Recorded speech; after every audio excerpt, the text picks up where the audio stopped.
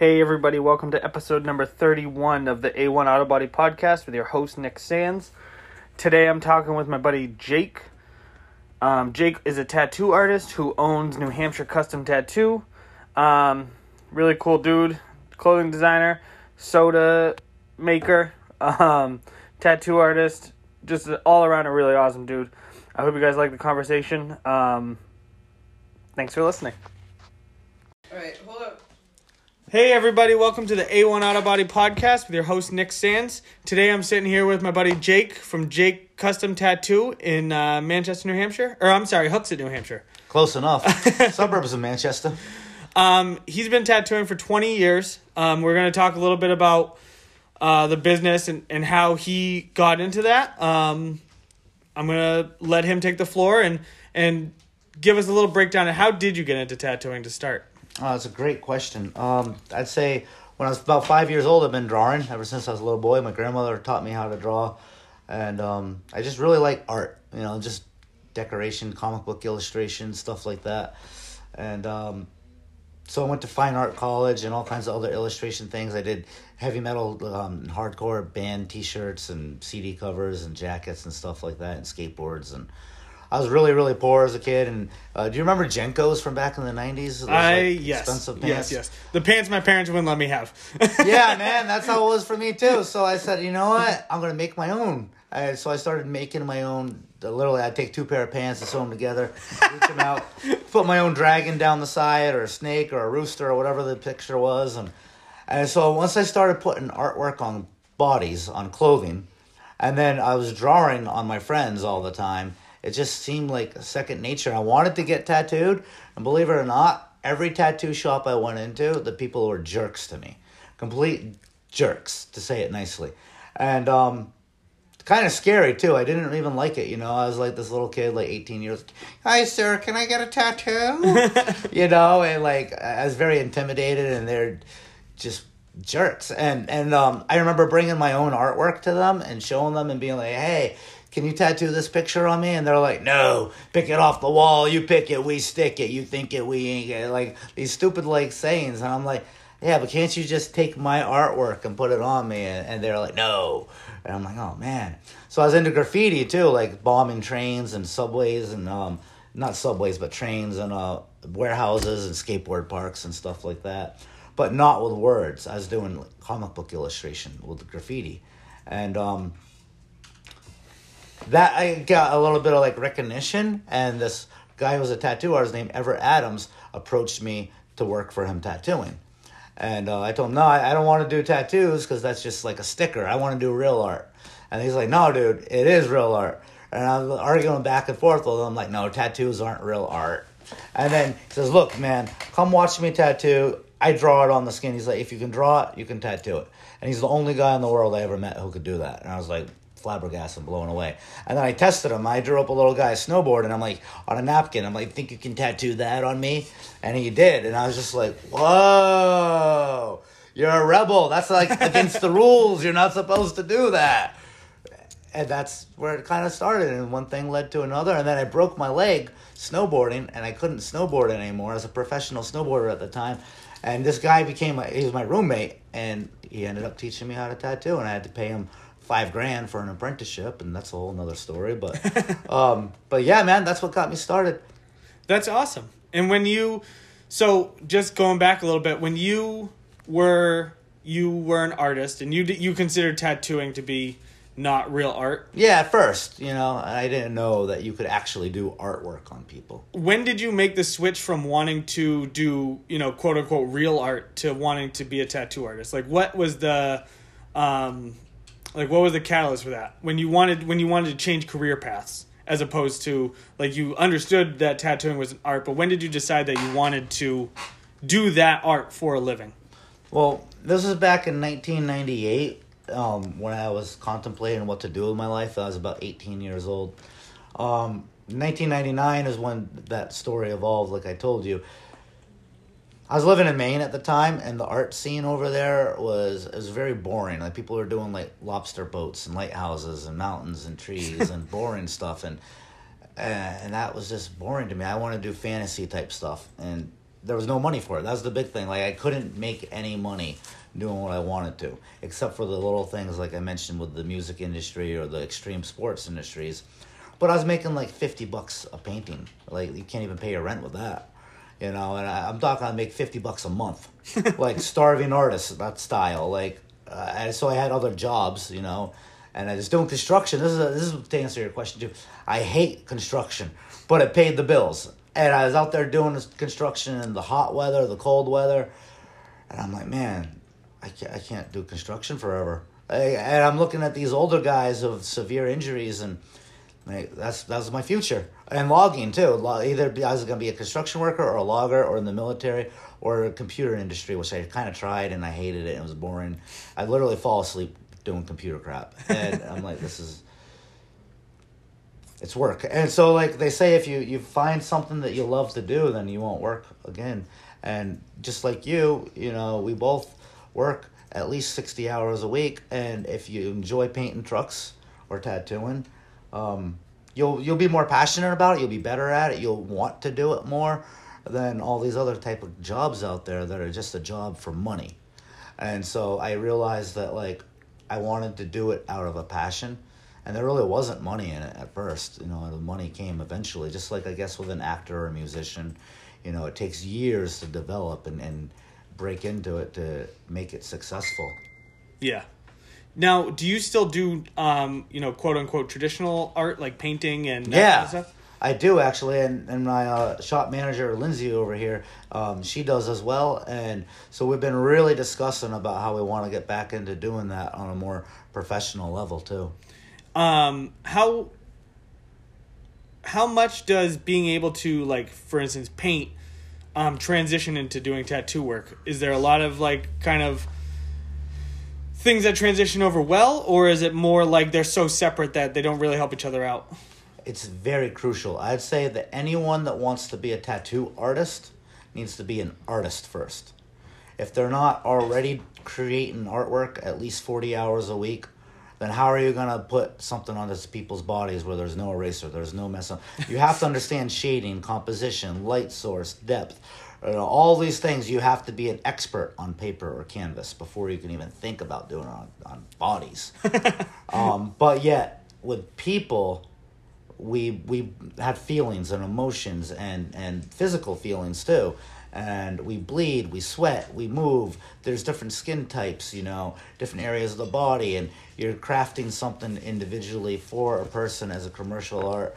Like, no one has ever honestly said it. People have said it to me until I tell them my ideas. Said, yeah, here's my arm, just do whatever you want. I'm like, whatever I want. And I joke around. I'm like, I'll put a vacuum cleaner on you, because that'll really suck, right? And I love puns, you know, or you want to toll it? That'll be the shit, you know? And, like, no one gets these tattoos. I think that'd be hilarious, you know? But you have to tattoo, and you have to create what the client wants.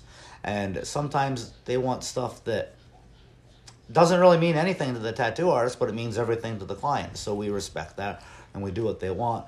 But then painting and drawing is way easier than tattooing, because paper or canvas or wood or whatever, a truck, doesn't bleed, doesn't move, doesn't bitch, doesn't need a bathroom break, doesn't need a cigarette break, doesn't tell you what to do, you know, isn't like rushing you and be like, how much longer, are we almost done yet?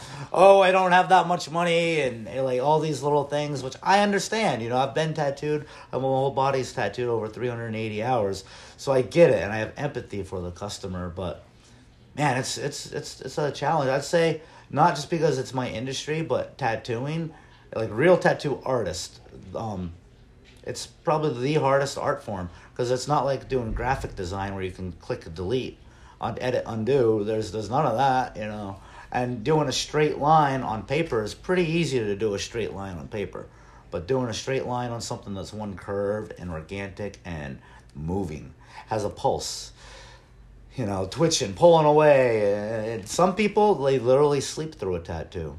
And that's the easy ones to do. I love it when people sit very, very still. Yeah. Believe it or not, it's women usually. Women have a better pain tolerance than men. I am terrible at getting tattooed, so. Me too. I hate it. I hate getting tattooed. So obviously you have a lot of tattoos. Yeah. It looks like you have some body modification on your hand. Oh yeah, man.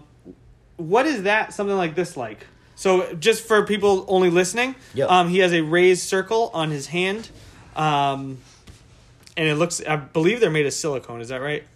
Correct. Yeah, the first generation was made of surgical steel, but this is made of silicone. You can go ahead and touch it. It's squishy. It's pretty much like breast augmentation. There's an incision made way over by the side of where the palm meets the top of the hand, and the skin gets elevated and pocketed, and then the incision is made. Insertion of the jewelry. It's really just a decorative jewelry. They come in any shapes you want nowadays. That's and pretty it's cool. sewn up, and then you have a swell hand for about a couple months, and then it shows up. I was gonna say it must take a while before you can actually even see what's going on in there. Absolutely, yeah. You see it as soon as it goes in, and then about 5 hours later, it just blows up as big as a boxing glove. I know that you do piercing as well. Yeah. Do you do stuff like that as well? No, I've never had a request for it. And even if I did, I'd have to take an apprenticeship in how to do them correctly. Yeah. It's pretty much plastic surgery. Yeah. Yeah, it's nothing that you want to like mess up on, because if you go too deep, you're cutting into people's tendons and arteries and ligaments, all that. Like, you have to really be right on it with like a surgeon type skill level. Who did yours? His name is oh boy, you had to ask me, huh? Sean O'Hare. Sean O'Hare. That's hilarious because most people who have had something inserted under their skin would probably remember the person's name. I just did though. That's good. It's just that I've had so much tattoos done by so many other artists. But yeah, shout out to Sean O'Hare. He's from California, upstate, and his shop is called High Class Tattooing and Body Piercing. And he's pretty much a surgeon. But this guy has this stuff all over his body. Wow. Yeah, and he's big into bodybuilding too. So he's like fit, and he's covered in tattoos, and he has metal mohawks implanted on top of his skull. Is that something that you... So obviously you're into tattoos. Is body modification as a whole just something that you've always been into and found interesting? No, it's art. Is it just art? Mm-hmm. So you're really into all art? Yeah. Yeah, absolutely.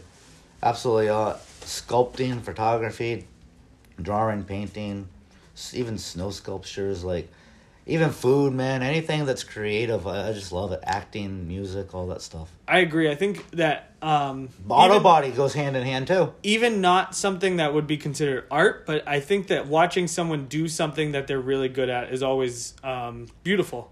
You know, seeing, you hated construction, but seeing someone who really loves construction do construction and do construction well is always going to be, it's beautiful to see someone, some of the architecture in the world, some of the things that people make, even to us, seem so mundane, but there's someone out there who, paved this road and they worked as hard as they can to make that road as perfect as they can. Oh, I agree with you, Nick. And I think something like that, anyone who's willing to put, their heart and soul and their passion into something is always going to be beautiful to see. Now, some things like painting and sculpting, it's a lot easier to appreciate those things than it is to appreciate something like a paved road. Especially when, it starts breaking down and you hit it with a pothole and now you're pissed, But I do think that being able to appreciate those things goes hand in hand with art as a whole. I'm also a really big fan of art. I've always been a big fan of art. I love art. Car art as well as, all kinds of art. I've had a couple artists actually on the podcast and talked to. And I think just being anyone who can make a living doing what they love, if that's art or pinstriping or tattooing or auto body or paving roads, I think that's really, really something. And I think it's something that everybody should strive for. Absolutely. Not everybody should want to go in every day and punch a clock. And if you do, then you should. Because, sure. The world needs, accountants too. I'm sure there's fucking accountants who love accounting. You know what I mean? Just the idea of a balanced checkbook probably just is what it's like to tattoo someone for you. Oh, absolutely. I agree with you, Nick. And, yeah, passion, that's the big thing, do it makes you happy. And with auto body, man, that's seriously an art form. I've dabbled a little bit in it on my own crappy cars, and it's hard. It's really, really hard, especially to make it look as half as good as you do. And man, that is an art form in its own. I'm just talking about doing like a plain like one color. Then the people that do the artwork, like that's really incredible. I had a guy Gooch on here. He was, I think, my third or fourth podcast, and he does this incredible art. It's like he does pinstriping art and he does custom painting, and it's just beautiful. You see it and it's just like, it really grabs your attention, it grabs your eye. And he did this wicked sick, I don't remember what kind of car it was, but it was like this green car, and it had like all these like planes and shadows and stuff on it. It was just amazing. Excuse me. He does amazing work. But yeah, I just think that that's really cool. One thing else that I think is really cool is you haven't stuck to just tattooing and piercing. So you have a vape shop as well, and you also have a custom t-shirt company that you started. Yeah, we're trying to expand into a full-fledged clothing line. So you're doing clothing, you're doing vape, you're doing tattoo. What's it? CBD. What's it like? What's it like when you have your main focus is obviously tattooing, and then you're branching out into these other things? What's that like? And how do you go about doing and deciding on what you're going to branch out into? Advice for someone else or for myself? Let's start with just how did you do it, and how did you find it? How I did it, it was a little bit of a fluke. I was just say with the clothing is the first venture that I started. And that was, I kind of want to open a restaurant next too. I've really been thinking about that. But anyway, so the clothing, like the shirt, the hat, like you have your own line of clothing. A lot of small business people have a shirt, like one shirt that's more or less like a walking billboard type thing, and that's really where it started. And then I'm like, you know what? Let's make this more something that people would really want to buy as a brand that doesn't have my phone number and address and email and website and some stupid slogan on it. Like, I don't want people to feel like they're wearing a business card. And then we got into the higher quality fabrics, the really good quality ring sprung cottons, and it's called premium cuts and everything like that. And so it's really good. And what I'm trying to do is help people who have been through hard times, like what the music industry type of thing does for people, express themselves, to be custom, like letting people know that, hey, it's okay if you don't fit in with the norms of society, whether that's your mental beliefs or your physical attributes or your skill level or your dreams and goals, or like a F you to your parents or culture and society, and forget about what people think and follow your own path, march to the beat of your own drum type of thing.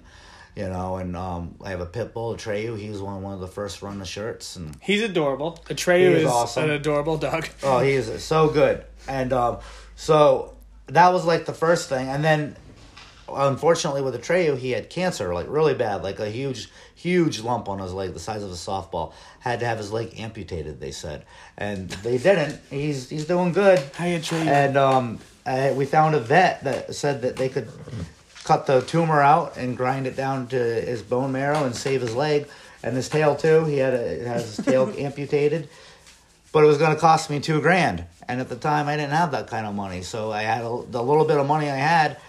We made shirts with Atreyu on them, and all the profits from the shirts went to pay to save his life. Oh wow! I didn't realize that. Yeah. And then so that helped, and thank you very much for everyone who bought a Atreyu shirt. That helped save his life, literally. He's still around, and so from that we decided to do some more shirts, and now we're expanding more and going international with it. And I just sold my first shirt to a guy in Africa last week, and that's a big deal. Hopefully that's awesome. Sell a bunch of shirts to people all around the world to be able to help people with this. And we have some really cool catchphrases on them, like go from ordinary to extraordinary, and don't cheat yourself, treat yourself. And and it's about like that inner expression type of thing, to really help people, you know what I mean? Like association type of thing. And from a business standpoint, what's it like adding that into, already a functioning business? Well, there's not much money in it, and it's very expensive to get into it. The cost of operation is astronomical, and my parents think it's stupid for me to be wasting my money on that when they think I should spend it on other things that they want me to spend it on. But I'm looking at it as a financial, like, long-term goal type of thing. So that's It's where brand building. Right, absolutely. And who knows, maybe I can benefit a lot of people's lives with it as well in the meantime. But before I got into tattooing, I was making t-shirts as a kid for other companies.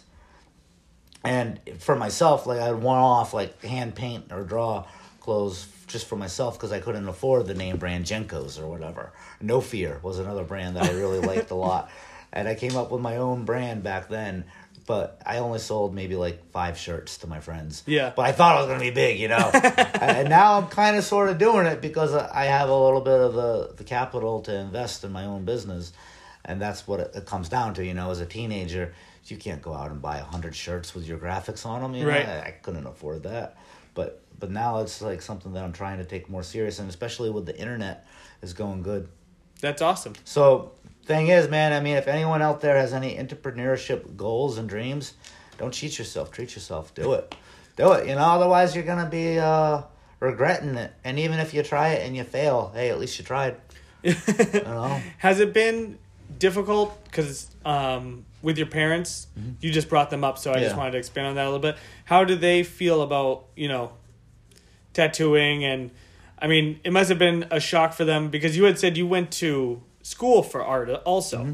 So for you to have gone to school, to them it must have seemed almost like a real big transition to go from classical art to tattooing. Yeah, absolutely. It was almost like criminalized and demonized back then, How long have you been doing this for, by the way? Tattooing since 1999. Wow. Yeah, man. So it's been a little while. I'm only 40. So, yeah.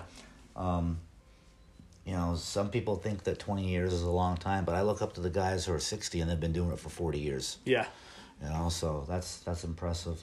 I found that a lot of people that pursue anything that they're really passionate about, once you find your niche, you stick with it. You don't give it up unless there's something severe that happens, Like I broke my rib, and that's another thing to answer your other question is I severely broke my ribs, and I thought I was going to be paralyzed, and I got into the CBD for myself, and then it helped me a lot. And then I'm like, you know what, this is going to be good for other people. And one of my concerns was, what if I'm wheelchair bound, I'm paralyzed, and I can't tattoo? Well, then I can run the entrepreneurship of the business to be able to help other people through all the other side entities that I'm offering as well. I think a lot of people who listen to this or who follow me on Instagram, a lot of people who I deal with are blue collar people. And, to them, breaking their hands, for me, breaking my hands, that's like my greatest fear. Because I break my hands, that's it. You're done. That's the end of my career. If I lose a leg, I can't climb a ladder and get on top. Well, actually, who knows with modern stuff. But even so, I mean, if something major happens and I can't work on trucks anymore, that's it. I've spent the last 13 years of my life learning a trade I'll never do again. Right. But what's you need to do, I encourage you, and any blue-collared person that works with their hands, figure out a way to make a living from a wheelchair or a hospital bed, just in case, for backup type of thing. And like you were even saying earlier that you're doing a lot of your social media and internet work when you're taking a poop, you're going out to eat, you're watching TV, whatever. And that's physically easy for our hands. And I've realized that, like, this is great. I can do this stuff from my bed. Right. And that's what I did when I was recovering with my broken ribs. I was taking that stuff a lot more serious because I'm like, well, I can't sit up, I can't bend and twist, I can't even hold the tattoo machine, but I can hold my cell phone. Right. I can put my laptop on my stomach and lay there and do the talk to type. I love that. And then I'm trying to figure out, okay, now if I need to manage people, and I can have other people doing the work, and I'll be the brains of it. And that's kind of where, if you own an auto body industry or construction business or whatever, you can be the boss. And then you can also run other things that provide value to customers. Right. And that's a big thing. And nowadays, too, with the internet, is the World Wide Web. We've all known that, but I'm starting to really realize it when I sold a shirt to a guy in Africa. Like, this is awesome. I've never been to Africa. This guy has never been to America. We've never met, and yet I'm selling shirts like that. That's amazing to me. And so if you were able to do something like that with your auto body, because one other big thing, why I got into construction when I was younger, my stepdad owns a home remodel and construction business. And he's old now. He's like 70. And he's still working, though. And he jokes about it now. He's smart enough to run a cruise of guys. And he used to literally, and he still does, climb up a ladder onto the roof of the house, doing the shingles, doing all the physical labor himself. And then he has some physical injuries. Now he says he makes more money with his cell phone sitting on the couch at home telling other people what to do. Yeah. And that's where running a whole crew comes in. But he still goes out there and has to, like, be the boss. Right.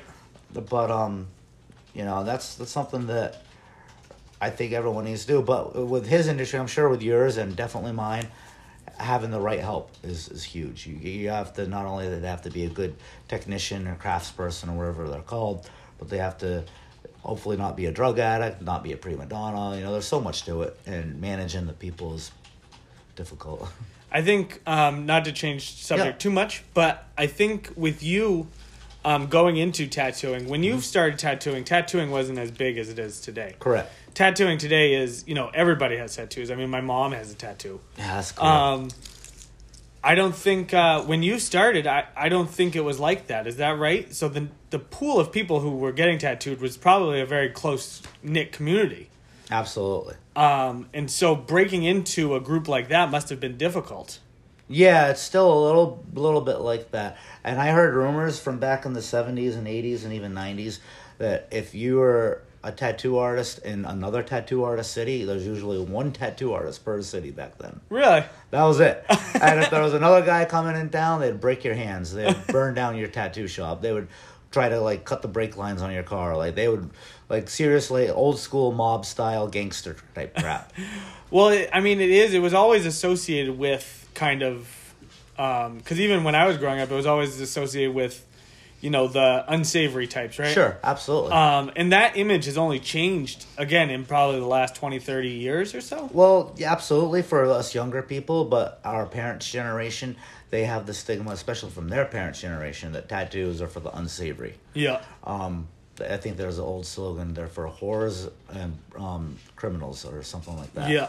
And but obviously that's not true anymore, and it's true art, and a lot of the images that people get tattooed on back then were associating them to those types of things, prisoners and bikers and stuff like that, military, sailors, all that. But yeah, man, I mean, in the late 90s, tattooing was still kind of a pretty hardcore, serious thing, and it was difficult for me to get into.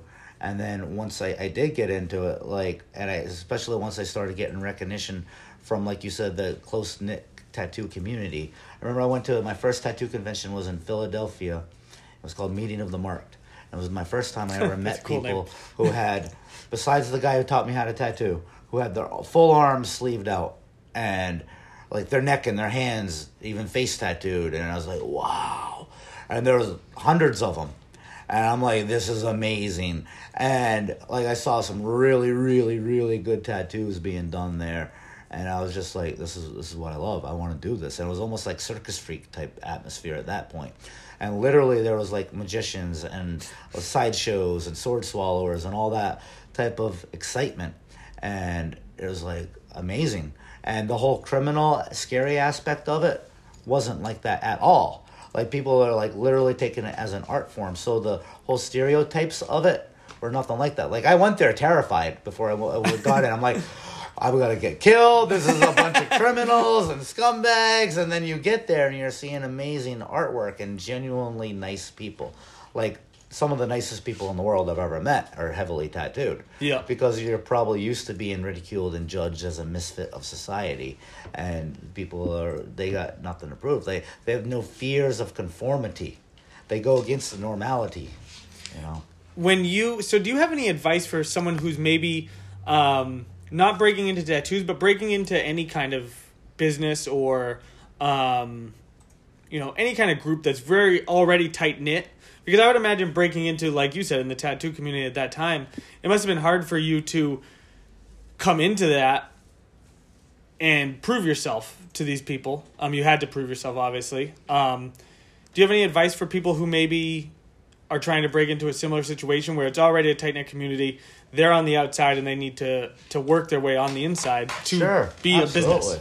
Yeah, a couple quick examples would be athletes or musicians or any of the tight-knit, secret trades, I would say follow the passion, for one, something that has been a childhood dream that they always, fantasize about, and they might not even be naturally good at, but they pursue, and they educate themselves and copy and emulate, and they would want to do for free anyway. And they're willing to do free work. They're willing to bust their butt for 80 hours a week for 10 years making no money. And if they don't have that kind of drive, then forget about it. But if they have that kind of drive and passion, then perseverance, persistence, and have a thick skin to deal with 99% rejection rate. And then I'm not even going to talk about the crap I had to do for my apprenticeship. But it was difficult. Let's just say it was very, very difficult. It was almost like initiation type stuff, like prospecting or hazing if you're in college or in the military, going through boot camp. It was tough. And I think the guy that was doing that to me was trying to see how much I really wanted it, like a dedication type of thing. Is it still like that? It should be, if it's not. A lot of places it is. And if it's not, then those people... And the reason why I say this isn't to be a jerk, because I think that the people that get things handed to them don't appreciate it. And they don't have that desire and passion, or I wouldn't even say natural talent, because it's something you have to work at. And those people don't work at it hard enough.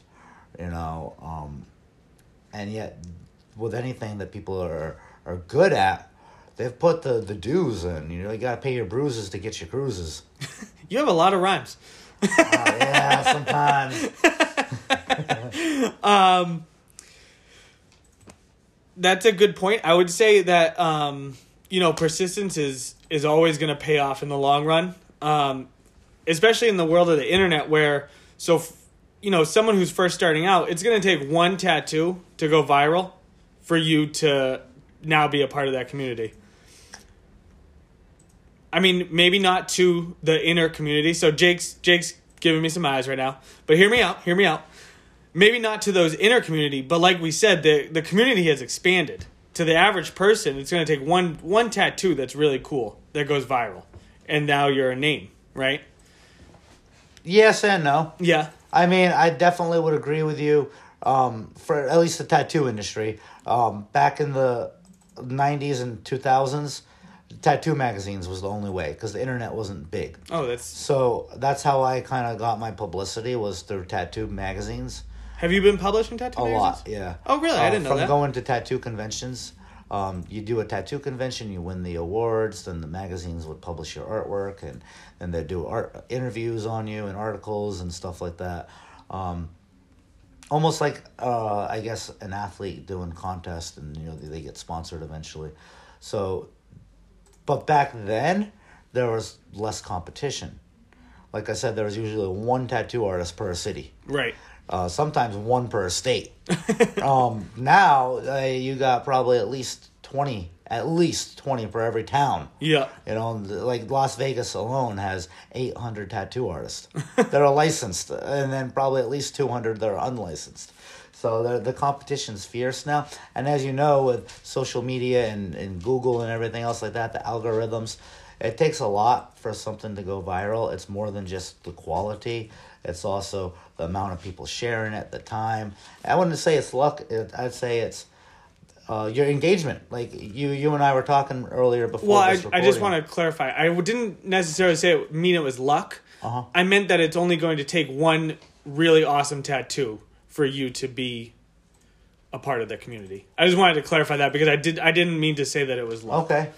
Yes and no. And the reason why I say no is because that 15 minutes of fame will dissipate quickly with all the other saturation of other amazing tattoos out there. Right. So if you're not top of mind for someone, then they'll forget about you a week later. That's a good point. And that's a fact. And I'm not talking about myself, but I look at other tattoo artists' artwork, and if there's someone who did an amazing tattoo that I loved a couple weeks ago, and I forgot about it because I've seen at least 1,000 other awesome tattoos. Right. And then also the image to name recognition, and it's like, well, who did that awesome tattoo that I love? I kind of forgot. Yeah. And that's the whole thing with the branding.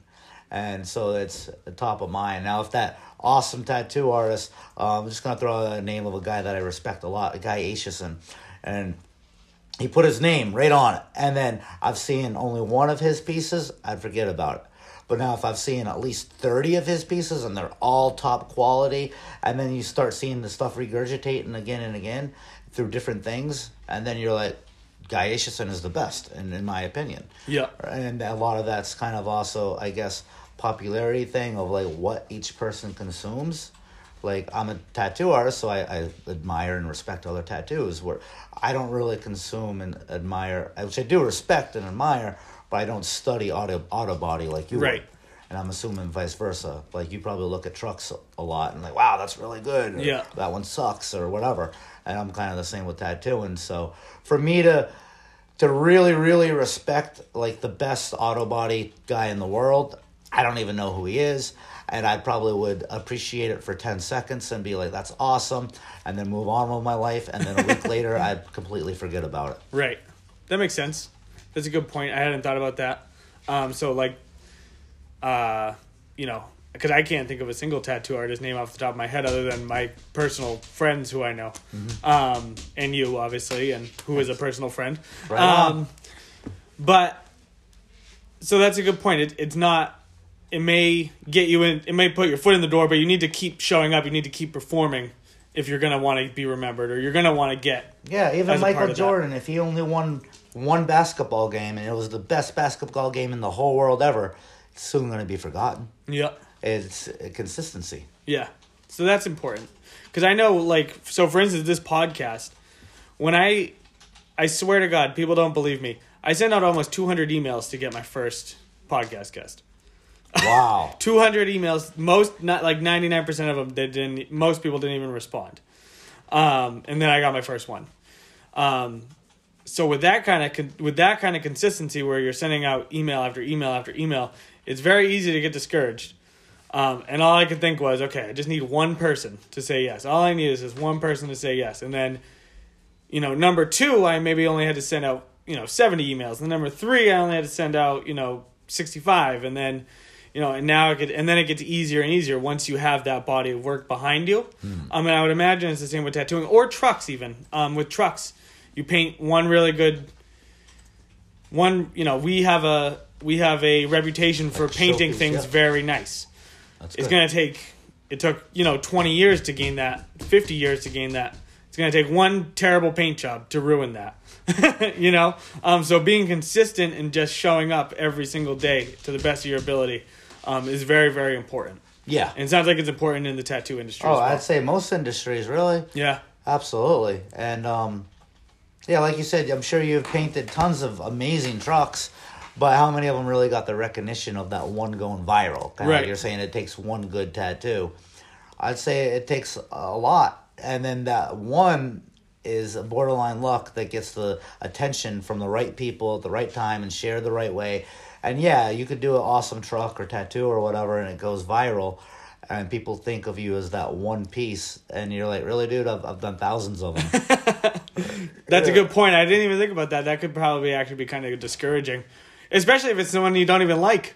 You're like, Yeah. oh man, that wasn't even my favorite one. You should see this honestly, one. I've done tattoos out there that are great tattoos, but they're not my best ones or personal interest, and people love them. They're like, wow, look at this horrible tattoo that he did. It's so good. I'm like, dude, I've done better.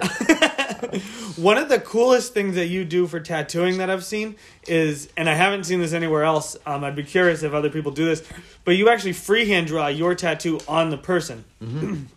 Mostly what I have seen is, almost like a stencil. Right. So they'll do the artwork on the computer or, and that's still amazing too. Don't get me wrong, but you're the only person who I've seen who actually freehand draws like with Sharpie. It looked like right on someone's skin, and then you tattoo on top of that. Absolutely. What brought you to that way of doing it as opposed to the other way? Pretty much when I was a little boy, we didn't have really a lot of paper even, and I'd draw on desk, I'd draw on my arms, I'd draw on my friend's arms with Crayola and Sharpie, whatever I could get a hold of, and then clothing, and it just, there's no eraser with a marker, one shot, one kill, and I started doing that consistently, and I was doing it in the bathrooms at school, and then spray painting on things, and same thing, one shot, one kill, and it's all original, and sometimes, you're looking at a reference image, and then as I got into tattooing, the guy that taught me how to tattoo did it that way. And he's like, you draw it to fit the body. Anything that's curved in the artwork should fit the curves of the body. Anything that's straight should fit the straight parts of the body. Everybody's body is different. We have a muscle structure. He made me study anatomy. The muscle structure, the bone structure, all the stuff, how an ideal man's physique is, bodybuilder, and how ideal woman's physique is, and you got to go with those curves that people want their body to even look like, but utilizing their real shapes, but emphasizing it with an optical illusion, and then including contouring and depth and foreshadowing and making it look like the people are more fit and cut than they really are.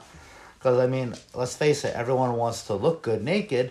The fitness industry is big, and, we all want to, diet and work out, but who really does?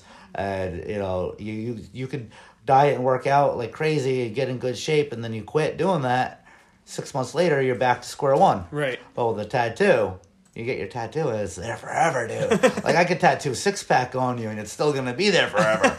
You know what I mean? And unlike with the stagnant drawing, plus another big answer to your question is the originality. I'm not a fan of being a copycat. If that's what people want, I'll do it. I'll copycat whatever. But sometimes I'm like, look, let's find 3 different ideas that fit what you want and take the best of them. And then just trust me with this. I'm going to contour it right. And I'm still doing what the people want, 100%. But it's got to be custom. What is your favorite tattoo you've ever done? That is unanswerable question because I've done so many that are either honestly my favorite is in the quality of the tattoo or the originality of it or the uniqueness. It was the same thing. Or what was the most fun for you to do? I was just gonna say the girl. I love tattooing girls. Or even the story or the friendship or the bond or the meaning of it. I love doing big full sleeves and big full bodysuit tattoos, even little ones. It's tough to say, man, but I don't know if I'm narcissistic. I might be, but I really like tattooing my face on people. Look right there, that's my face. I tattooed on someone. And, what? Yeah, dude. I had my eyes sewn shut. Did they know it was there? Is that he asked for it? He asked for it, and I did his full sleeve, and then I put that one right on his inner bicep. I've tattooed my face on probably about 7 different people. What? Yeah, man. Really? Yeah, I just think it's so funny that people want my face tattooed. That's crazy. Yeah. I think this is crazy. I don't blame you. That's my favorite too. Anyone who wants my face tattooed on them, come talk to my boy Jake. He'll take care of you. I think it's funny, man. Are they friends or are they just some of people them, you know? Or? Yeah, this guy, I barely knew him. I did his full sleeve, and we never hung out on our friendship level, just when I was tattooing him. And he had his inner bicep left, and then he's like, yeah, I want to get your face tattooed. And I'm like, why? He's like, I don't know, you just look cool. And that's awesome, man. Yeah. I'm like, right on. And there's this other dude I tattooed my face like I'm ripping out through a brick wall, and I'm doing his whole back, and I'm like, screaming. That's crazy. Yeah. Wow. I never would have thought that would be an issue or a thing. It's That's cool. crazy. Portraits have been kind of a thing, and people usually get someone that they personally know. But then lately, people have been getting musicians, actors, even just characters, or crazy picture like a zombie or a monster or a sexy girl or a superhero or whatever, tattooed on them. And some of these pictures are just random made up faces, like just a face. Yeah. And be like, yeah, I just want this character doing this. So I think all these people, I'm just a character. I got you. Like, it's not really that they wanted me. It's that they wanted someone doing this, and they figure if they have you do it, I have, like, the expressions. Like, I always try to, whatever photo, like, I had reference from photo. So we'll try to, like, get some crazy photo of me, like, doing something kind of, like good lighting or something. And, you know what caricature is? Like, you ever gone to the beach? It's kind of like that, like, expressionistic. Look, I may not be an artist, but I know what a caricature is. But that's what I'm saying, like, the tattoos and, like, it's like right now you have a great smile. I don't know if you guys can see him. But it's great. He has a great smile, and it's the emotion, the energy, that captivating, like, enthusiasm. You know what I mean? It's that human spark. Yeah, dude. Like Gary Vee. We're a fan of him. Like, there's several people that have him tattooed on them. Yeah. And he's not even a good-looking guy, but it's his wisdom and his, like, spirit or something, you know? There was a time when I was growing up that kind of the first acceptable kind of tattoos, you know, quote unquote acceptable tattoos, were if they held a very deep meaning. Yeah. And that's kind of the case. I mean, that's the case still, I'm sure. Yeah, definitely. But there's a lot more just kind of people getting just kind of tattoos for the sake of getting tattoos. It almost seems like it's becoming like a trendy fashion type of thing, or for just the aesthetic stuff. Yeah. Do you what do you think is more common? Do you think people get... Actually, you know what? Scratch that question. Way better question. What's it like tattooing something on someone that means so much to them? Oh, that's huge. Especially, though, the opposite, if it means nothing to me. And it could be as simple, like yesterday I did letters. Like, to me, it's just letters. But to him, those letters were initials of people that passed in his life. So that's a huge thing to him, like, big deal. And it's a very emotional thing for the people getting that done. And it helps either give them a closure or carry on forever, or whatever their meaning for it is. And that's a big deal. I agree with you. But still, when people get something like that done, I try to encourage them to make it look good, too. Yeah. And also be, like, an aesthetically pleasing to their physique and body, and also the way that it'll age well and be dynamic in artwork. But it's just so powerful and meaning, and sometimes it's not like dead homies or whatever. It could be a lot of it is family or religion or severe passions based too. Mm-hmm. You know, I know. You know, for you working on that, it must seem like just another day at the office, right? kind of, except for when I get into the people's stories. Yeah. And I almost feel a little bit like a psychologist, and like sometimes I get all like choked up emotional for them, you know? Like this one woman, I tattooed a portrait of her baby on her, that the baby died. Oh, I can't even imagine what that's like. That's like my greatest fear, so I It's can't like, even imagine what that must be like. Yeah. It's like, and at first she wanted just the name, and then we got talking about it a lot, and then I'm like, you know what? Let me do the portrait for you. I'll charge you the same as I would for the name. And I'm like, let me just do this. And she loved it so much she was crying when she looked in the mirror, like happy tear joys. And I feel like it's really able to help people a lot. Yeah. With those type of things. Well, that's that's really something that you even have the ability to touch someone like that. You know what I mean? So it's a big thing, man, and sometimes it puts pressure on me. I better not mess it up. Yeah, I'm sure. I mean, that story that you just told was obviously extremely emotional. Yeah. It must be hard for you not to get involved in these people's lives, and then to go on, and to have done something like that for them, and then to go on and maybe never see them again, Right. never talk to them again. That must be kind of a weird. Or I mean, you've done so many tattoos. Christ, if you ran into them, you probably wouldn't even recognize them. Honestly, sometimes, yeah, unless I see their tattoo, because I look at their tattoo more than I look at their face. Yeah. And, we chit-chat, just like how you and I are having this awesome conversation right now. I try to act this way with all my clients while I'm tattooing them. Mm-hmm. I can still talk and tattoo, no problem. And sometimes I think that the stories that people tell me, like how you're interviewing me, you're doing all the question asking. I try to do a lot of question asking when I'm talking to people so that I can put their story into their tattoo better for them. Right. And that's big. Like another thing that you would kind of relate to is this one girl. Her dad was a truck driver and big trucks like what you work on, and she wanted me to tattoo the 18-wheeler, his truck that he actually drove, on her arm, and the license plate said Dad, and he passed on. And so that was kind of another big one on. I really like, all right, and it was emotional, but cool. Yeah. And it was really cool because I've only tattooed, I think, 2 or 3 18-wheelers on people, and really? It's such a rare thing. I love those rare tattoos. Yeah. You know? Yeah, I've tattooed a few 18-wheelers, and they're fun. You know? This is going to be kind of a weird question, and I wasn't 100% on asking this, but I'm going to ask it just, and if we don't like it, we can cut it out. Sure. So obviously, you have chosen to change your body in a certain way that is going to make some people not like you. Oh, for sure. What's it like conducting business in a way, in that way? You know what I mean? Because, you know, from what I understand and from what I've talked to other people change their body to look how like they want. In the same way that some women get breast augmentation, some guys work out an insane amount. I mean, I've been friends with people who work out a lot, and it takes over their entire life, and it's all just to look a certain way. You have adapted your body to look the way you want. Mm-hmm. And so you're balancing, but you're also a business owner. So you're kind of balancing that, and you're not just, also we should say, you're not just a tattoo shop. You are, again, you sell shirts, you sell vape, you have a soda line. You know, have you run into problems in business because of the way you have chosen to look? I guess is the question I want to know.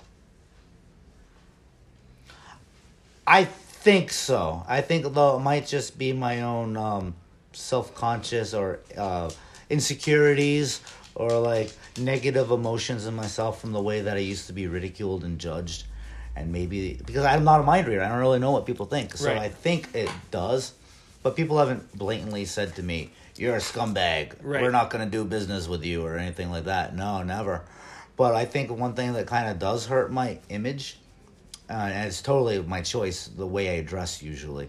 Like I really like punk rock fashion a lot, and I have a big mohawk I spike up, and I wear leather studded stuff all the time and bullet belts, and I'm sure that doesn't help. But when I need to, I can put on a suit and tie and comb my hair down and put on a hat. And I can cover up my tattoos with concealer makeup, which I've done before. Like, it's called dermaflage. Well, you like right now you have a face tattoo. You can barely see it with I grow my beard a little bit. with your beard on. Yeah. And so, I mean, another big thing that I would definitely agree with you 100% 10 years ago, because that was how the culture and society was. And by 2005, I had most of my body was tattooed. I got covered quick. And back in 2005, tattoos weren't on TV yet. They weren't mainstream. You know, basketball players and musicians didn't have a lot of tattoos back then, so it wasn't the thing. Now it is, so it's definitely more culturally acceptable. But also back in 2005, I looked like I was 15 years old. So like, who's gonna respect someone that looks so young? Right. And now I'm a grown man. I'm 40 years old. I might not look it, but people seem to respect me more as I think age or something and cultural acceptance of tattoos. But then another big one is money talks. Yeah. You know, when I'm trying to like rent a business, and I give him 6 months rent cash up front, he'll take me serious, as opposed to it doesn't matter how you look, and if you can't afford to pay the bills, then they're not gonna appreciate you. Right, that's a good point too. Are you resentful of the fact that maybe with the acceptance of tattoos in society today, maybe how much easier maybe people have it that are into tattooing and piercing, and maybe you didn't get that level of respect or that level of, you know, yes, when you were young? Yeah, kind of like the other question you asked earlier about the hazing and apprenticeships, and I was like, and people should be doing that. Because, and not to make it a harder barrier of entry, but to prove their own. It's for them. It's nothing to do with me or any other tattooer or whatever. That they have to earn it. Like, whatever, we don't matter. But if they don't prove their own dedication and put their dues in, like a basketball player. If they don't do 1,000 shots a day, they're probably not going to be as good as someone who does. Yeah. You know, and let's say that you go out there and you practice your shots throwing basketballs 3 times a day, and you're like, all right, there's my 3 shots, I'm good for the day. You're going to suck. Yeah. Compared to someone who does it all day, every day. Right. And that's what it comes down to, is the dedication level. So that's the only biggest thing. But then, yeah, I mean, the barrier of entry level is so much easier now. And I think that a lot of the people have it so much easier to the point where it's not appreciated. You know, almost like if you ever been in the mountains and you could walk up a mountain, you appreciate it when you get to the top. Yes, Versus if you can just drive up Mount Washington in the car or take a ski lift up there and you don't have to do any effort. You get to the top, you're like, oh yeah, that's kind of cool. All right, yeah, whatever. When you earn it, every step you take, you're paying your bruises to get your cruises. It's something. It's almost better about that. You know what I mean? Yeah. Like a kid who pays for his own college versus someone who's got everything handed to him. Yep. That makes sense. So it's not so much that you resent them for having it so easy. You worry that they're not going to take it as seriously. Absolutely. Like even with you giving away your shirts for free to people, which I do sometimes too. Then those people, they put it in their closet and they almost never wear it, and it's like they don't even appreciate it. But when they pay for it, then they're going to be proud of it and they're going to go out and represent it or whatever. Right. Just like if Nike was free or Gucci or Prada or something like that, like it wouldn't have that value that people have to earn it. Right. Yeah, exactly. Like, you know, you can go to a, flea market and pick up a Gucci purse, you know? But when you have 12 Gucci purses, you know, who cares? Right. There's so many of them, you know? And especially when they're all fake. Right. And then it also, when you see, you know, if you go to the flea market and you buy a Gucci purse and then someone goes to Gucci and buys a Gucci purse, that person who went to Gucci is just like, oh, whatever. I see that purse all the time. You know what I mean? Right. Because it devalues it. Exactly. And same with the effort. Like how long and hard it was for you to learn auto body, I'm sure was very difficult. It wasn't like a 1 week process. And then now let's say that someone literally... Question, do you have to make an appointment to get a piercing? Yeah, just come on down. Give us a call. Pop in. We're open every day from noon to midnight, except closed on Wednesdays and Thursdays. Everybody on the podcast, I'm sorry I just lost you. Someone called and it screwed up my recording. I thought I had it on... Apparently, if I have it on airplane mode, it doesn't stop the call from coming in. It just makes it so it doesn't make a noise. So I apologize for that. But I'm still talking with Jake here. So excuse the weird edit that I'm going to have to do. I'm not really sure where we left off, but that was pretty much all my questions I had for you today anyways. Okay. Thank you so much for doing this with me. I really appreciate it. Lindsay has a question. What's up? Oh, what's up? There's another question. How is the pain getting a tattoo on the top of the foot? Oh, well, honestly, that's one of the places I don't have tattooed because... Well, I can tell you because I actually do have a tattoo on the top of my foot. Tell them all about it, Nick.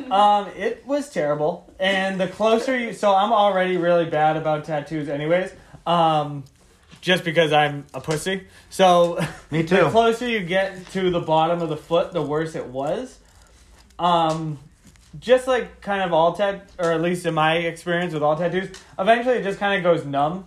And it still hurts, but it's not like, you know, it's just kind of like a really irritating kind of like you can't get comfortable kind of feel. It's not really like a pain. Like it doesn't feel like you're getting your foot cut off or anything. Although I did let the tattoo artist do a dry pass with no ink just over my toes, just because he asked if I wanted to see what it felt like, and I was like, yeah, sure, fuck it. Because what was weird is, actually, now that I'm thinking about it, when I was getting the top of my foot tattooed, it actually felt like it was all in my toe for some reason. It felt like I was getting tattooed on my toes, even though I wasn't, so I don't know. So he was like, well, let me just do a dry pass over it, and you can see what it feels like. And I was like, yeah, sure, go for it. And that hurt really bad. Yeah. Because I was thinking about getting a word across. So I have there's a band called the Misfits. I have a Misfits skull tattooed on my foot, and I was going to get the word fiend on my toes. And I was like, well, let's just do the dry pass and see what it's like. And if it hurts, and then I was like, nah, fuck it. This is good. That's brutal. That's why I don't have my feet tattooed. I've tattooed a lot of people's feet, and they don't like it. But I've gotten the inside of my arm done. I've gotten the back of my arm done, my shoulder done, Yep. and my foot. And my foot was definitely the worst Yeah, of all of them. yeah. So if you're thinking about getting your foot tattooed, I would say do it if you're brave and you can have a good pain tolerance. I mean, I would definitely do it. I mean, I did it. but it if you sucks. don't like pain, then maybe put it on the ankle or the arm or the back or somewhere that's not so sensitive. Pain's weird though, because when you're in pain, Subjective. you know, pain it just hurts. You know, Yeah. it's not like, and once it's over, it's great. Right. It's You so know? temporary. So it's kind of hard to look back and think like, Right. oh, this one hurt worse than this, or this one hurt worse than that. You know, Your foot doesn't hurt anymore. yeah, exactly. So it's hard Right? for me to It's look back. such a temporary sensation. You know, I have my armpits tattooed, a lot of very painful spots tattooed. But the point is, the tattoo machine will only touch you for 2 to 20 seconds. And then we have to pick up and go to the next spot and wipe it. And it's a process. So, I mean, it's temporary, you know. But it's like anything else in life that we were getting at earlier, if you watch this whole thing, is that education or training or dedication, perseverance, sacrifice to achieve a goal in life, you need to pay the price. You know, you got to pay your bruises to get your cruises. So if you really want your tattoo, suck it up, buttercup. It's gonna only hurt temporarily. If you want to be the best basketball player, you better go throw a million basketball shots. You want to be the best auto body craftsperson, put in the time and effort to do it, and you'll reap the rewards after lots of sacrifice and pain. Well, And that's it. that's kind of the funny thing about, you know, tattooing in general is, you know, there's carryover to the rest of life, right? Because Absolutely. this is an optional much thing. morals. You're sitting here, you're subjecting yourself to pain, Yep. right? Yep. And in a lot of cases, you're subjecting yourself to, you know, emotional turmoil. Sure. You're subjecting yourself to this thing, but you're choosing to do it. Absolutely. And when Yeah. you sit through it, you get the thing at the end. Right. Right? So Yeah. even though it only lasts a couple hours, Yeah. or it lasts less than a couple hours, a few seconds at a whack, Yeah. you know, and then we calm down and breathe and and a lot of times you can sit through something like that, it makes, or even same thing with working out, people who work out. sure. They have very strong wills because they put themselves through Yeah. that. It's a choice that they're making. And then maybe when they're going through pain that they don't have a choice about, it makes going through that easier. You know what I mean? Yeah. It makes you mentally stronger, toughens you up. There's an old saying, I think, that everyone wants to go to heaven, but you don't want to die. Right, You know, everyone wants to become a millionaire, but they don't want to put in the work. right. You know, you want to get the cool picture. Like me, honestly, I hate getting tattoos, but I just like the That's look. why you filled yourself up so quick, right? Now I you don't love- have to get any more. Pretty much, and I love the look of it. It's the style, the art for me, really. Yeah. But yet, I think that pain, kind of like what you're getting at, it makes you stronger emotionally, mentally, and you can overcome things. You know, and it's a temporary thing, and it's just like any other sacrifice in life. You know, it makes you better in the outcome. One other thing I wanted to actually talk about is you have a couple of interesting, like, payment plans that you yeah. have. So one of the ones that, so I know you do like layaway, tattoo Yeah. layaway, which is really cool because tattoos are expensive. Yeah. And being able to put a little bit of money down and then having that at the end, that's a really cool thing. I think, you know, I don't think I've ever heard of that No. before. Where NH Custom Tattoo is the only place that does that. Because you think about it, a tattoo is a lifelong value investment. It'll last you longer than any car. You'll get to use it more than any car. And why not make payments on it like you would for a car? Right. Right. So, like, you say the average person out there wants to go and get a $20,000 car. They don't come up with $20,000 cash. You make payments. Same with now. A tattoo isn't going to cost you $20,000. It might only cost you $1,000. And now, if I tell someone a tattoo is $1,000, they're going to look at me like, "Oh, that's crazy, a lot of money." Oh man. Anyway, so I break it down for them. I'm like, "Look, how about you do 10 payments of $99?" And that seems so much easier. Right. And then you break it down for them like, this is going to last you every single day for the rest of your life. Never get lost, broken, or stolen. Even if you go to jail or whatever, Right. like you still have it. And the other cool one you do is like you do a tattoo buffet. Oh, yeah. Which is, I think, probably the coolest concept that that I've heard in tattooing in general. It's just a very, again, I don't think I've ever heard of anyone else doing it. So basically, I'll explain it. You can tell me if I do it right. So basically, the idea is you make one payment for whatever the day is. You get a full day of tattooing, and you can decide how long you get tattooed for. So you pay for the thing, and then you sit down, you get a tattoo. If you want to stop for a little bit, you can. You want to stop for an hour, you want to stop for 45 minutes, you want to stop for 10 minutes.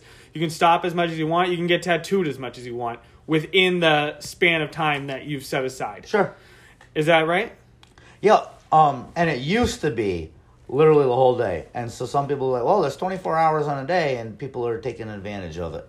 And then, but that was only a few people, and I think they were using some substances to help them through it, which I'm not a fan of that type of stuff. So then a lot of people were only handling about 6 hours.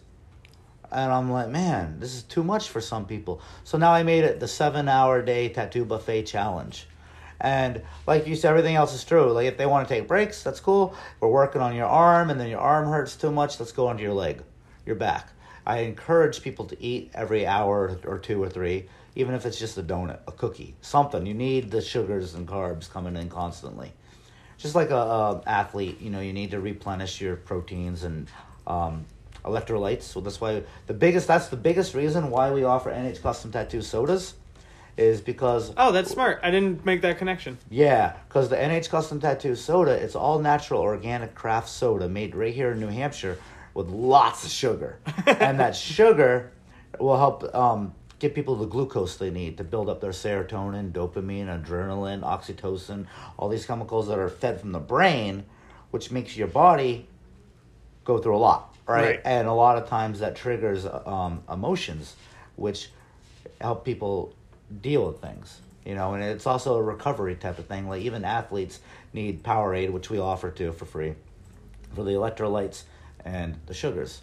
So that's a big one. But yeah, with the all-day tattoo buffet, the 7-hour challenge, it's incredible because, like you said, you can mix it up, and when you do that, you're saving over $450. You get the free soda that's organic. You get free aftercare. We have our own aftercare brand out now too. Oh, I didn't know that. Made with CBD infused, and it's all natural. It's made from a farm right here in New Hampshire from a woman that makes this stuff. It's absolutely incredible.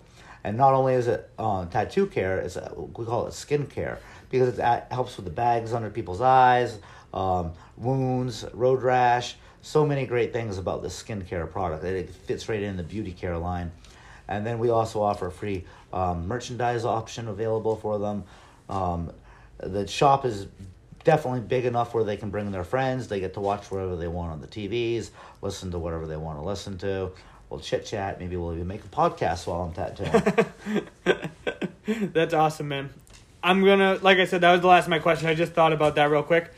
Thank you so much, everybody, for doing this, for listening. I really appreciate it. Thank you, Jake, for having me on here. Well, let's keep going for just a couple more minutes, and this time it's about A1 Auto Body.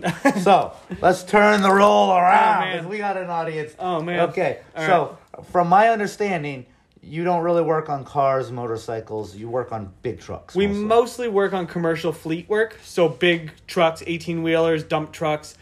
Basically, like any... So it's more than 18-wheelers, because you're talking about, dump trucks for landscaping companies, city work, plow trucks, all those kind of things. Anything that comes from a truck yard, not necessarily a car. We do cars too, but less. Especially now where we have lots and lots of truck work, it's hard to fit in car work. Sure. So we do some, but not much.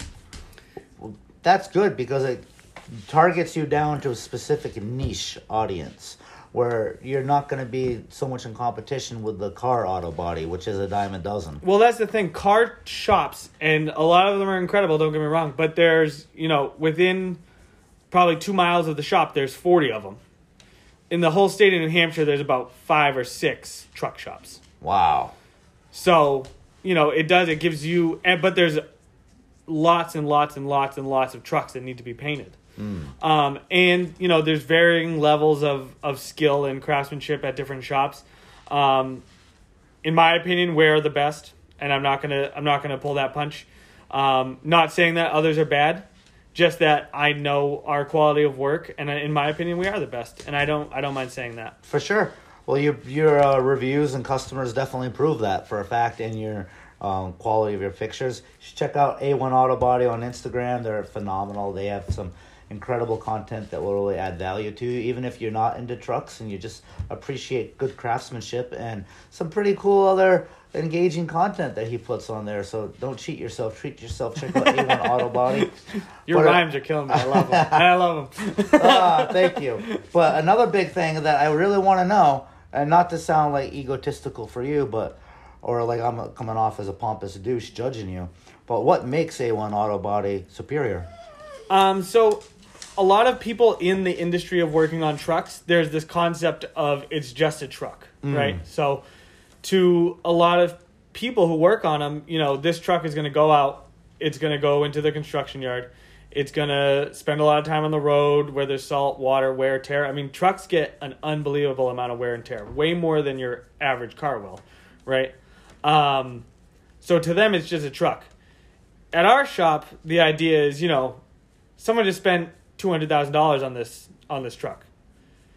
If I spend $200,000 on something, it had better look as good as it fucking possibly can. Yeah, that's a lot of money.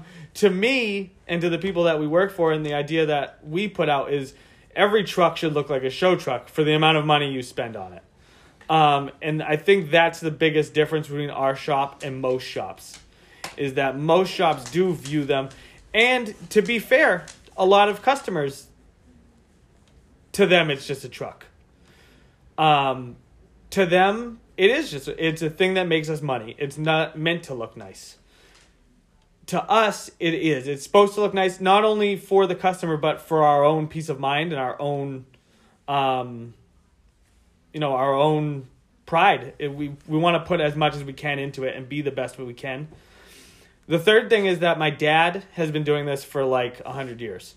So in cars, you usually spray maybe like a quart of material a day, maybe, in a high production shop. At our shop, my dad, who's the painter, he sprays, 3 to 5 gallons a day of material. So he's been doing that for the last 40 years. Pretty much every day, he's been spraying several gallons of paint every single day for the last 40 years. Wow. So he, and this isn't to knock anybody else down, because that's not what I'm about. He's probably sprayed more paint than the majority of people will ever spray in their entire life. With practice comes perfection. Exactly. So he has put out so much material. We have sanded so much. We have gone through the motions so many times that we're just good at it. That's good. And when you layer that on top of our desire to be the best, then you start getting somewhere, right? So like you said, good. You spend a lot of hours doing it and you want to get better every single day, then you're going to get better. A hunger. Yeah, exactly. Passion too. Exactly. You can't fake passion. Right. And that's the kind of goes back to my whole thing, how you're asking about like the barrier entry for wannabe tattoo artists.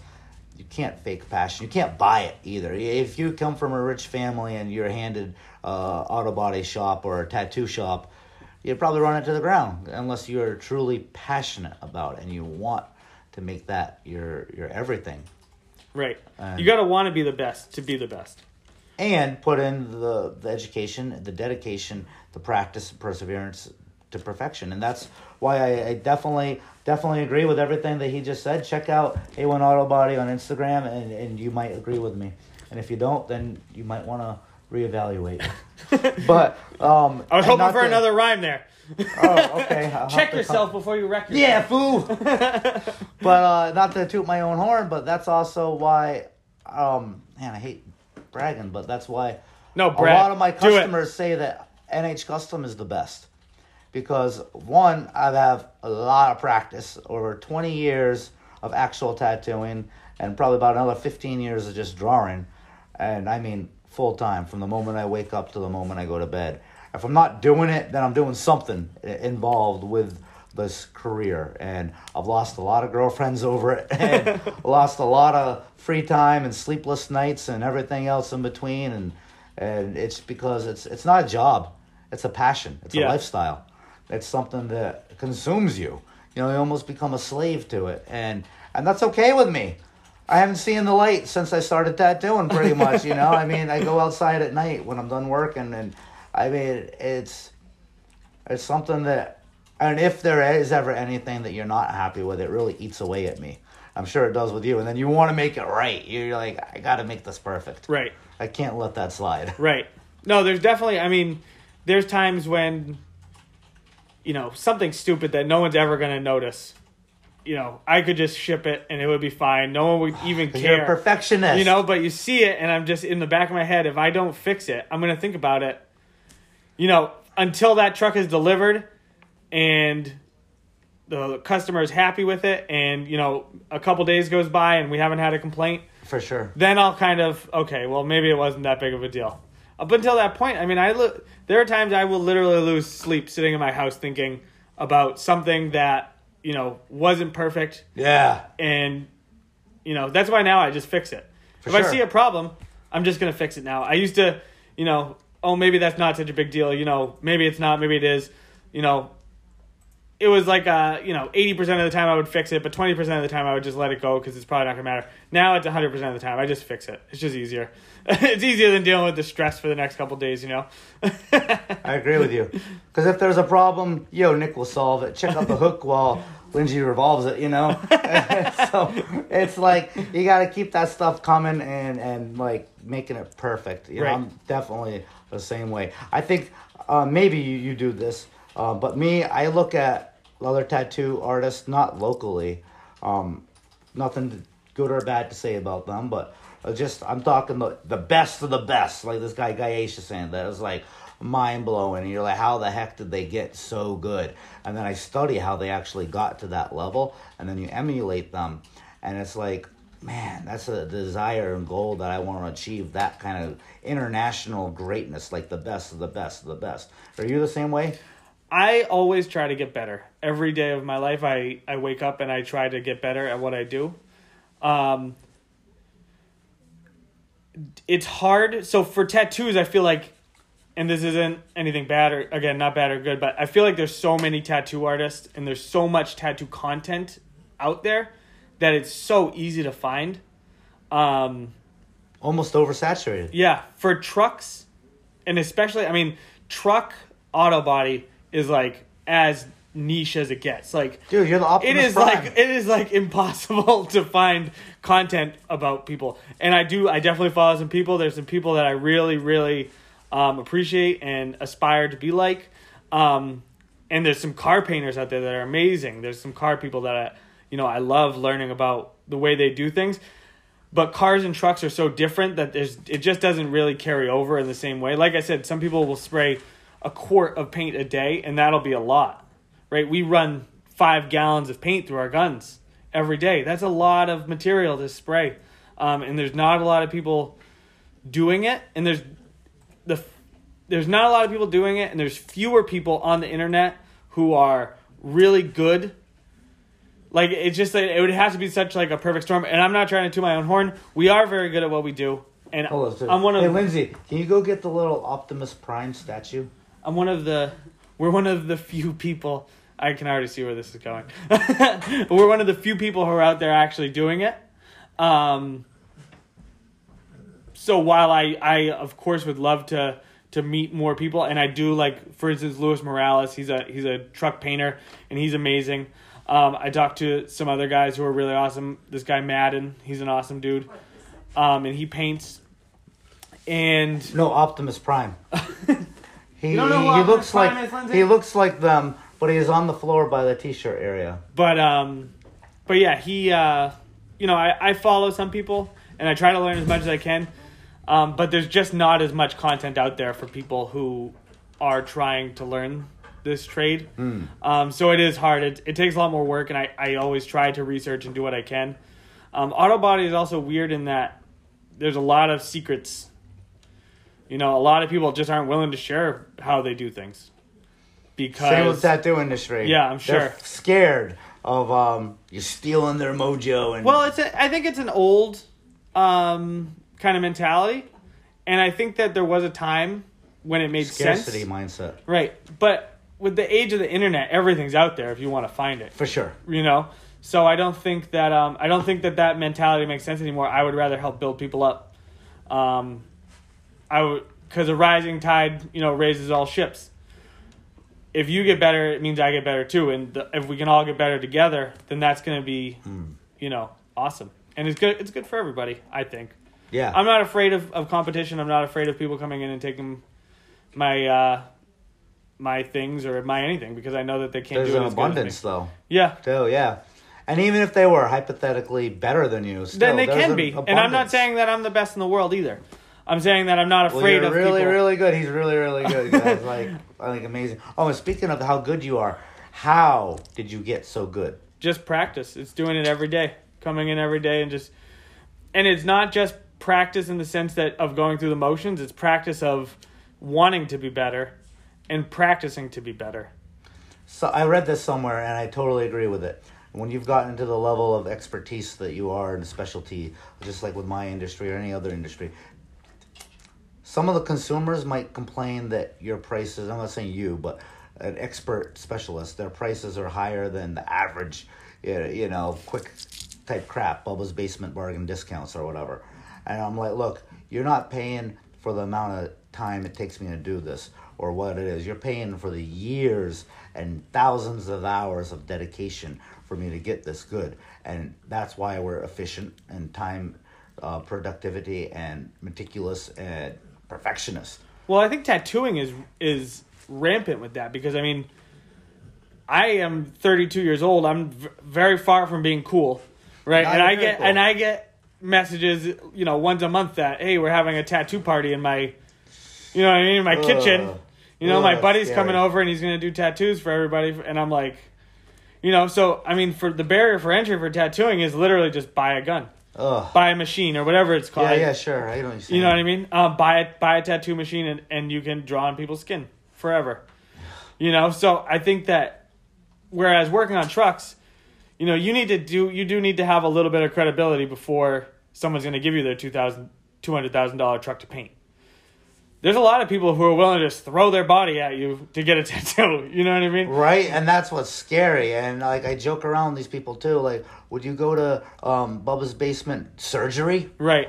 Like, oh yeah, I can buy a scalpel and I can claim that I'm a surgeon. Worst case scenario on a truck, the worst thing I'm going to do is ruin your truck. Right. The worst thing you're going to do, is kill somebody with an infection, yeah, hepatitis, all that stuff, right. all that kind of stuff. Cut their arteries, you go too deep. Yeah, I mean, I'm sure that there are some things that people don't realize can happen to them from a bad tattoo. Yeah. Look up botched tattoos online. You want to And see something usually you're just horrible. looking at the artwork, and no disrespect to anyone who's ever been like what I'm about to say, but some people have come to me with a god-awful, hideous tattoo that looks like a 5-year-old crackhead did it, and then they're asking me to just touch it up or finish it. And I'm like, oh, man. We might need to laser that first. Or, have you considered, skin graft? Or, it's like, you can't fix it when it's that bad. Yeah. And at least maybe, correct me if I'm wrong, a bad paint job, you can sandblast it down and repaint Yeah, it. a paint job, there's very few, and I tell this to a lot of the new guys too, the chances of you doing something so bad that I can't fix it are pretty small. I mean, you would have to do something really bad to a body panel to get it to the point where there's nothing I can do. We need to buy a new body panel. Now tell me about some of the, I guess, behind-the-scenes preparation work that a lot of people don't understand. Like myself being a very amateur spray painter, I go out and I spray paint my cars, and I don't even cover the lights. I'm an idiot. I don't sand it down. I don't do any of that prep work, and then I realize, man, I wish I did. There's at least 20 hours of prep work that you put in or something Well, like it depends on the size of the vehicle. So a dump truck, you're looking at 10 hours of just sanding it. 10 to, depending on the size of the dump truck, 10 to 15, 20 hours of just putting sandpaper on my DA and sanding your dump truck down. After that, there's blowing. You got to blow it off. Okay. So blow off all the dust. Dust is your enemy when you're painting. So a tiny speck of dust can ruin a whole paint job. Oh, sure. So you blow off this whole... And when you're producing, half my job is producing dust. So when you're producing lots and lots and lots and lots of dust, getting that off of there... And then the whole surrounding area, don't you have to clean the whole... Well, we have to bring it in the booth, so we have a special booth for painting. But yeah, so we blow it off. after prepping it. And then taping the lights and everything. Taping. You got to tape anything that you don't want painted. Sure. Anything that you don't want painted on needs to be taped. On a big truck, again, that's a lot of 10 stuff. hours. Right. Just It's to do that. it's a lot of work. Tedious. Still. And then I always say, the big things that are going to change people's paint jobs, if you really want to be a good painter, be really good at taking stuff apart. A lot of people paint without removing enough stuff. So anything that can come off your car easy that you can do yourself, just take it off rather than tape it. It's so much easier, and it makes the paint job look better because as time goes on, things move. Rubbers dry up, things shift, and once that, or there's a lot of people who don't even take stickers off when they paint something. If that sticker rips, your car is now 2 different colors. You know what I mean? And you need a whole new paint job if you want to take that sticker off. So don't tape stuff off. Take stuff off. Which, look, now you got me rhyming like you. Prep it well, sand it well, and that's another big thing. Your paint job is only going to look as good as your prep work. You can, put lipstick on a pig, but it's still a pig. You can paint over imperfections, but there's still imperfections. They're still going to show up in the paint. Paint is so thin, and I use industrial paint, which is thicker than car paint. But it's so thin, everything that's underneath that paint is showing up as hills, as valleys.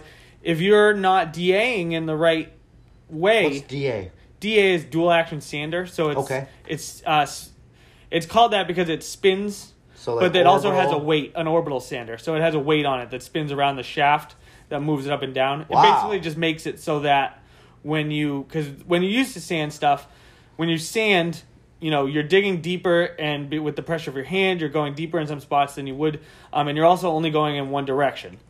When you're doing that, you're cutting deeper grooves, which is going to leave extra, those are going to show up in the paint. A DA, it spins up and down, and it also spins in a circle at the same time, so it randomizes it. Wow. So that you don't get those grooves cut in. Okay. Basically, long story short. For sure. So you use your DA. I don't even remember what that... Oh, when you're using your DA, use it appropriately. Don't push real hard. Your job is to let the tool do the work. Prep it well. Get those imperfections out. And those 2 things right there are going to change a lot of people's paint jobs. And it has nothing to do with painting. The last thing is taping. Nothing looks worse for someone to tape a window, paint it, pull the tape off, and they didn't tape the rubber up right, and now the rubber is the wrong color. Ah! You know what I mean? It just looks bad. It looks amateur. Sure. So just taking your time and doing it right, I would suggest, if you want to get good at taping, buy a roll of tape, go out to your car, tape it off. Sure. Tear it off. Do it again. Tape it off. Do it again. And he's what he's saying, guys, with anything in life. The first couple times you try something, you might not be that good. Take that with a grain of salt, It takes persistence and practice, and ideally, too, maybe someone coaching you and showing you the right way to do it. And this is a big thing, too. Practice is a word that's very loosely thrown around. Practice is not just doing it the wrong way over and over and over again and hoping that at some point it comes out right. Practice is doing something, looking at it, seeing where you could do it better, and then making those adjustments and being better. When Michael Jordan, we were talking about, when he was shooting free throws, when he was practicing free throws, he didn't just close his eyes and shoot the ball. Sure. Right? Right. He worked at getting better. When I screw up a paint job, I see where the problem is. Yep. I make adjustments to my work, and I do it again. When you draw something, I'm sure that you have had lots of tattoos where the customer was very happy, but you were thinking, oh, well, maybe this curve didn't go quite like I wanted it to. I think that all the time. Maybe this line didn't go quite like I wanted it to. If you just keep going on in the same day and saying, and the next day you come in and you do it exactly the same way, and you're like, wow, that curve really would have looked better if I did it differently. What's that but I'm not gonna. If, I'm just gonna keep doing it. You do the same thing twice, you're an idiot or insane or something like that. Yeah. Expecting different results. Yeah.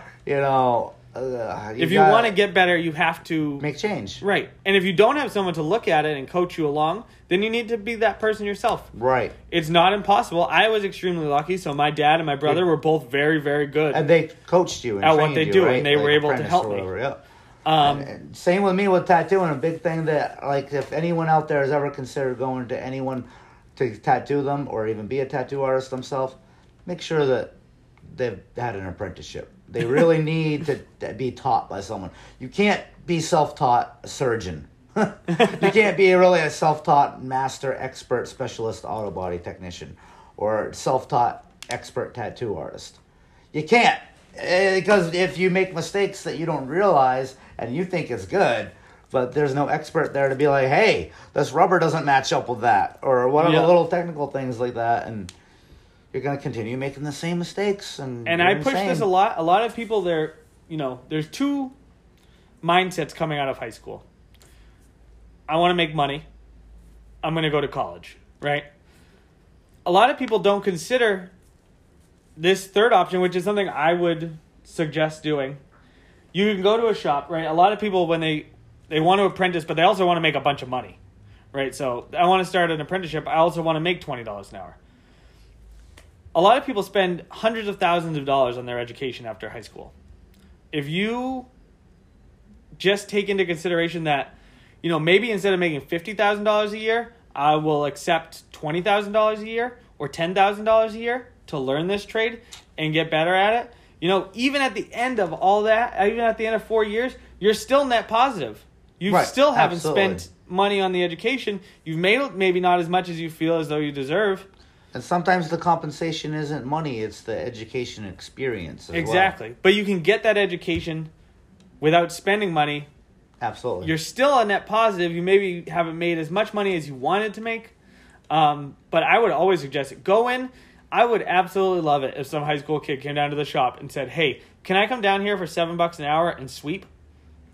And maybe, as time goes on, learn something? Absolutely, kid. Get in here. If you need a job, A1 Auto Body's hiring sweepers. Well, no, we're not right now. But I'm saying if you show the initiative to come down and you want to work for $7 an hour, I can probably find something for you to do if you want to do that. And if you are willing to stick it out for a couple of years, you may learn something. And then maybe you can take those skills and you can have a marketable ability that you can then go into the world and do something with. It's not always about making as much money as you possibly can, and that's not a popular thing right now, I just need to... Everybody, I just got another phone call, and I'm super sorry about that, but I actually am really going to end this right now. I know I keep threatening to. Thank you so much, Jake, for doing this with me. I really appreciate it. Hey, thank you, Nick. I appreciate you. Yeah, this is why I usually do them at like 9 o'clock at night, is so I'm not getting calls and people interrupting. So I'm very sorry for the cuts. And anyways, I hope you guys got something out of this. I hope you enjoyed the show. Thank you very much. Hey, everybody. I hope you enjoyed this episode of the A1 Auto Body Podcast with your host, Nick Sands. Thank you to Jake for coming on. I appreciate it. I had a blast. And if you'd like to learn more about Jake, you can find him on Instagram at @NH_custom_tattoo. Or you can give him a call at the shop. He's in Hooksett. And he's easy to find. Just Google NH Custom Tattoo. He'll be the first one that comes up. I hope you guys enjoyed the podcast. If you could do me a favor and leave a review, I would really appreciate it on Apple iTunes or Apple Podcasts. It would help me out a lot. Thank you. Have a great day.